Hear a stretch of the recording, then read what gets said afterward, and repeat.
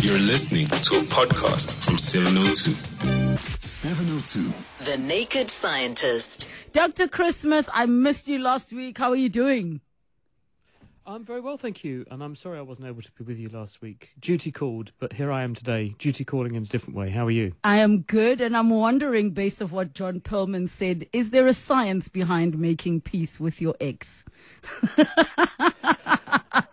Well, I don't know, but we've just published a programme on The Naked Scientists all about hate and why humans have the capacity to hate, because we have the sort of black and white of love and hate, don't we? Yes. And it's a very interesting programme episode, actually. If people want to go and have a look at that and listen to, it's a very interesting debate which looks at sort of the theological and the sort of evolutionary side of why we have these abilities to have these emotions and how they tend to work out and what the consequences of them are.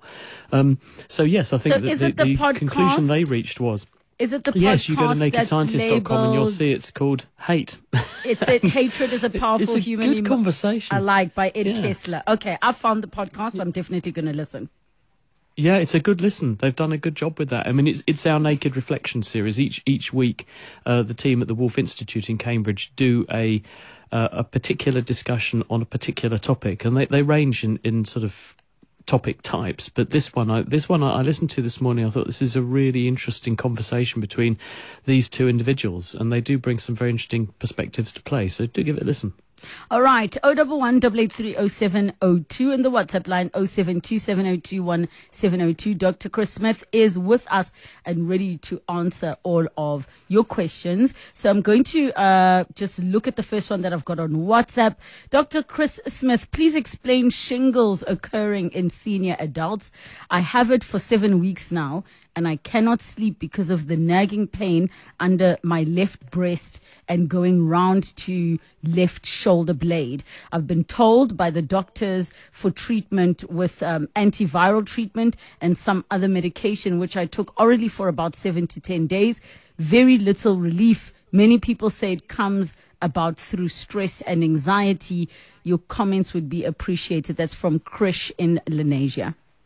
Hello, Krish, you poor thing. You're suffering from a reactivation of one of the humankind's most common viruses, the chickenpox virus, varicella zoster virus. About 90% of people in most countries have had this, most of them when they're little, and they get chickenpox. But because this is a member of the herpes virus family of viruses, the hallmark of herpes viruses is that just as diamonds are forever in James Bond, herpes is for life. So once you've got one of these viruses, they have evolved to remain latent in your body for the rest of your life. And periodically, from that latent state, they can reactivate, which means that the virus comes back to life and it produces an infection again. But in the case of things like chickenpox, it doesn't do it all over the body like chickenpox did. It does it with a restricted distribution called a dermatome. So the virus will reactivate in one particular part of the nervous system, and it will then bud off from the skin in that part of the body supplied by that bit of the nervous system. And so you get this, often a strip or band of chickenpox-like blisters on one patch of the skin. And unlike in chickenpox, where they're pretty trivial but itchy and a nuisance temporarily and then they go away, with shingles, because it's often happening quite intensely and it's in older people, you can get this quite nasty phenomenon called post-herpetic neuralgia. And the virus, probably in its reactivation, damages the nerves that it's reactivating from, and it can put people into a chronic pain state.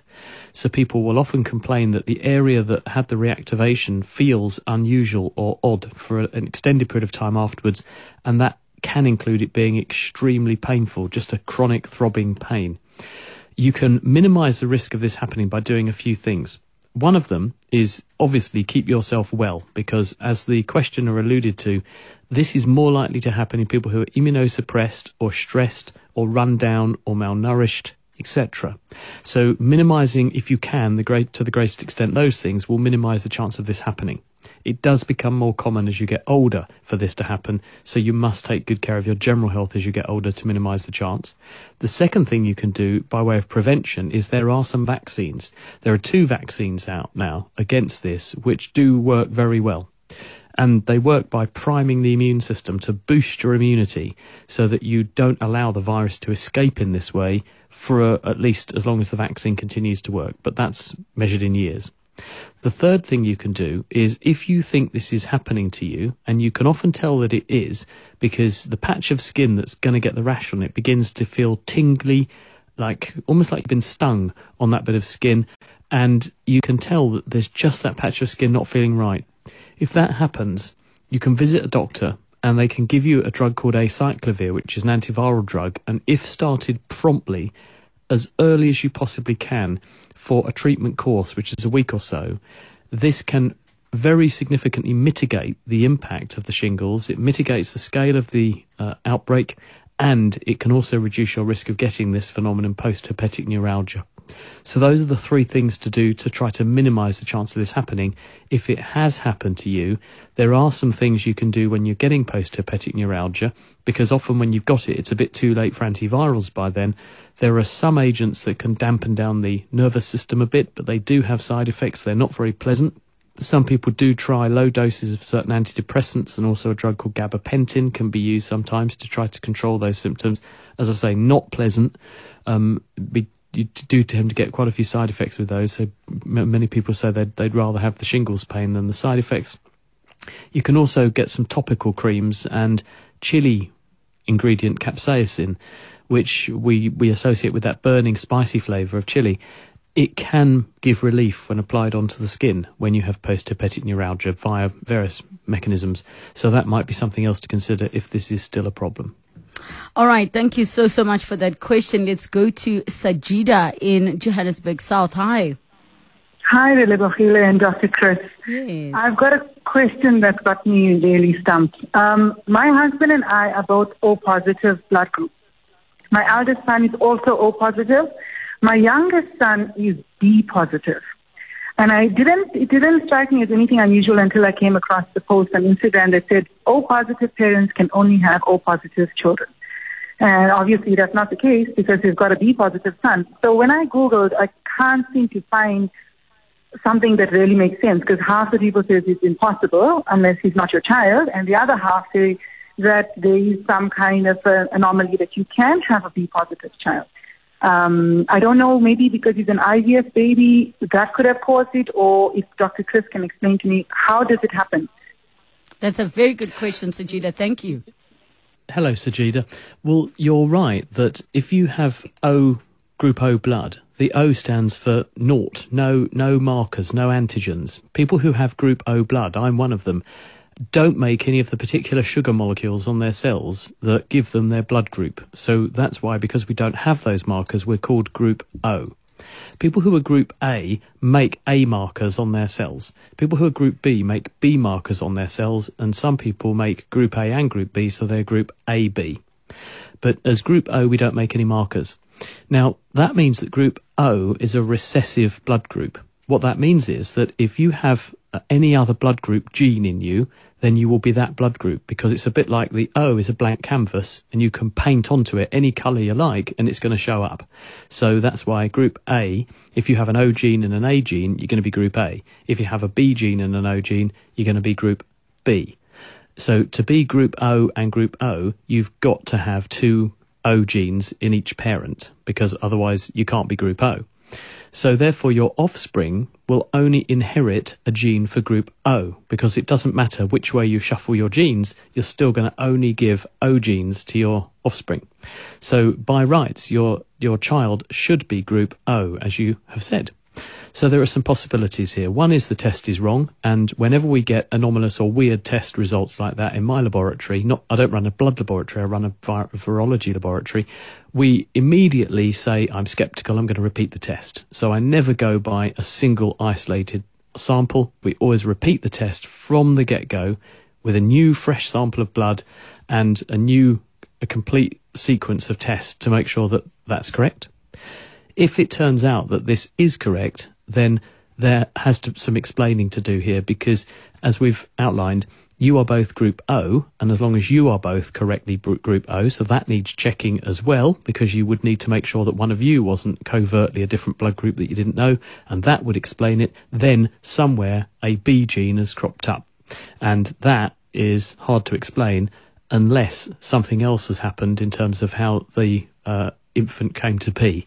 Either one of the parents is not who they say they are, or the samples used to make an IVF baby were not the correct ones. There's a whole range of possibilities, but the first thing to do is to be doubtful of any result like that and to go back to square one and test everybody, because it may be a mistake, and that's what's confused everybody. Sajida, has the test been done more than once on all of you? So my husband and I are both definitely O positive. We've had multiple surgeries, and both of us through blood tests have been confirmed as O positive. Yes. My son, the nurse first mentioned it when he was born that he was B positive, and I didn't pay any attention to it. But I've checked his lab results after that from other blood tests we've done, and all of them say B positive. In terms of him, I've considered whether he is our child or not, and he's a second born, so he's a handful. But he's definitely got all the familiar resemblances. Sajida, can I ask you a very hard question? Have you ever, by any chance, challenged the facility where the IVF was done? Not to say that there was any malice or anything, but we have heard of those stories where parents think that certain, egg things were put together for the embryo, but it wasn't that. I didn't, because I just found out about it recently, and the thing is, he's got exactly, even compared to my first child, he's got exactly a part of resemblance of my husband and a resemblance of myself, and that's like going to be weird if it came from someone else. Sajida, what I want to do, I really want us to follow up on this, because this is so fascinating. Can you take the suggestions that the doctor has made about which tests possibly to be repeated, and maybe just to see about the fertility clinic or wherever you went, would there have been a possibility for something to have gone wrong? And I think what we can do, Dr. Chris Smith, is follow up with Sajida coming up with more information, because maybe this is one of those absolutely rare cases where it is a 100% DNA match of mom and dad, but this child somehow is B positive. Yeah, I mean, there is a possibility that something odd has happened with either of the parents' blood grouping, so there might be an issue with the gene that means that it's not working properly. Yes. Yet when it gets into the offspring, it is repaired and restored. That has happened in the past, so that's another possibility. But just because someone has written on a card Group B+, they may have got that wrong, and it's always worth going back to square one with weird things and doing the simple stuff first, testing out the simple explanations first. And above all, it's really important that this doesn't cause any kind of family falling outs or upset or anything like that, because it can be quite traumatic for children if they think, hang on, my mum is now saying that my dad isn't who they think they are. So we don't want that to be the case as well. So it's really important that everyone's reassured that it doesn't matter what your blood group is. Your child is your child, and you love them regardless. Sajida, we will catch up with you definitely and just do a follow-up next week. Thank you so much. Mansani will take your details. Alfred in Randfontein, hi. Hi, how are you? Good, thanks, and you? I'm fine. I'm so sorry, Alfred. My apologies. I'm about to get in trouble. I completely forgot we had to take a quick break, and I want to give you ample time without rushing you. When we come back from the break, we take Alfred. 702. The Naked Scientist. All right, we've got a couple of minutes to go. Alfred, again, my apologies. Please go ahead. Dr. Chris is listening. Good afternoon, doctor. Hi, Alfred. Hi. I have a problem here. I'm someone who suffers from allergies. From your food allergies, eczema, almost all allergies. So I usually use the antihistamine, oral antihistamine, so a nasal spray or Advancen to apply on my skin if I break out. So, but my problem is, every time I go to the gym, I develop this rash. I don't know whether it's heat rash or that urticaria, or is it eczema, but it only happens after I lift heavy weight. And it will go away on its own after 3 days, but I will apply Advancen anyway. So I just want to know what can be the solution to this without quitting the gym, if there is a permanent solution, or what causes this rash after heavy lifting. But when I do cardio, it doesn't really bother me that much. Thank you, Where do you Alfred. get this rash, Alfred? Where does it tend to be? Is it on certain parts of the body reproducibly? Is it everywhere? If I'm doing, let's say I'm doing my biceps, I will actually, let's say I'm doing maybe 100 reps, 120. And then when I start sweating or feeling that heat, I can actually see the rash developing around my elbow, the upper body, at the back, and my trap. Back of your knees? Like the muscle that I'm pushing hard on, it develops rash, except my legs. Yeah. Right. I mean, one possibility is you said you're quite an eczema-y person, and when you get hot and you're working out, you do make more sweat, and you also are stretching the skin more, especially the parts of the body we're talking about, elbows and so on, extensor surfaces. And as you sweat and stretch the skin and move the skin, you're going to rub the skin, which is going to make it likely to become more inflamed.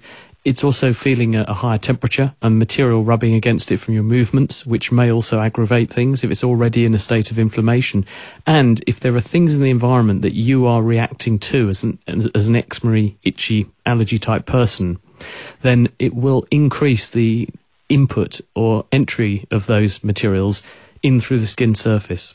So it may be as simple as it's just because of sweat, high temperature, and something in that environment, or something on your clothing, perhaps in a washing powder or a washing soap, is coming out in the sweat and getting into the skin more because of the skin movement, and the higher temperature is also irritating things. So I think the way you get to the bottom of things like this is that you change one thing at a time and see if it makes a difference.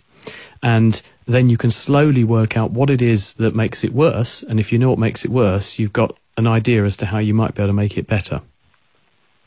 Okay, but is it possible that I might be allergic to my own sweat? Well, it's very unlikely you'd be allergic to your own sweat, because your own sweat is the material or the chemical that's blood plasma that's washing around in your blood vessels, and you basically filter out the blood and the liquid from blood to make sweat. So it's very unusual that you would be allergic to your own sweat. But there is something called aquagenic urticaria, which is where people appear to have an allergy to water, and normally it's brought on by people get into the bath or the shower and then they get this intense itchy reaction on the exposed body parts. It sounds a bit different in you, and I think it's probably it's going to be the physical perturbation of the skin, because of the fact your skin's already a bit inflamed because of the underlying eczema, and anything that then physically perturbs it, the movement and the higher temperature and perhaps the sweat depositing more stuff into the skin surface, making it run off other parts of your body, that might be making things worse. But if you can find out or change one thing at a time and try and home in on exactly what it is, what the trigger is, you'll be one step closer to trying to solve it. But certainly trying to take antihistamines, if this is what's happening before you go to the gym, so you have nice high levels of antihistamines before the symptoms start. If this is because of histamine and allergy, which it sounds like it might be with an itchy skin rash that comes and goes in this way, then you have a better chance of it not happening because you've already taken the antihistamines, which will stop it happening in the first place. If you wait until you've already got the rash, it's too late by then. Thank you so much, Alfred. We don't have much time, and I don't know if this is one you can answer in about 15 seconds, Dr. Chris Smith. If not, we'll carry it over. But the question is, my daughter wants to know, why is it that there's a reaction when we are tickled by someone, but not when we tickle ourselves?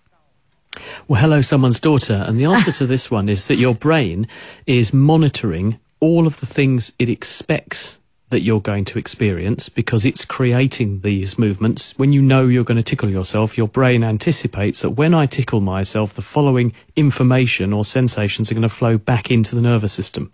So the brain deletes or discards that information, because otherwise we'd be driven mad by the sensation of our socks on our feet or the shirt on our back. But when someone does something that you don't know what's coming next, the brain can't cancel that stimulus because it can't anticipate exactly what it's going to be and when it's going to arrive. So as a result, it totally hijacks your attention and makes you scared. Perfectly explained. Dr. Chris Smith, thank you so much. And for those of you that are messaging, wanting to hear the podcast, I did find it. If you've a podcast, any of your podcast apps, go to Naked Reflections, and it is titled Hate. Thank you so much, Dr. Chris Smith.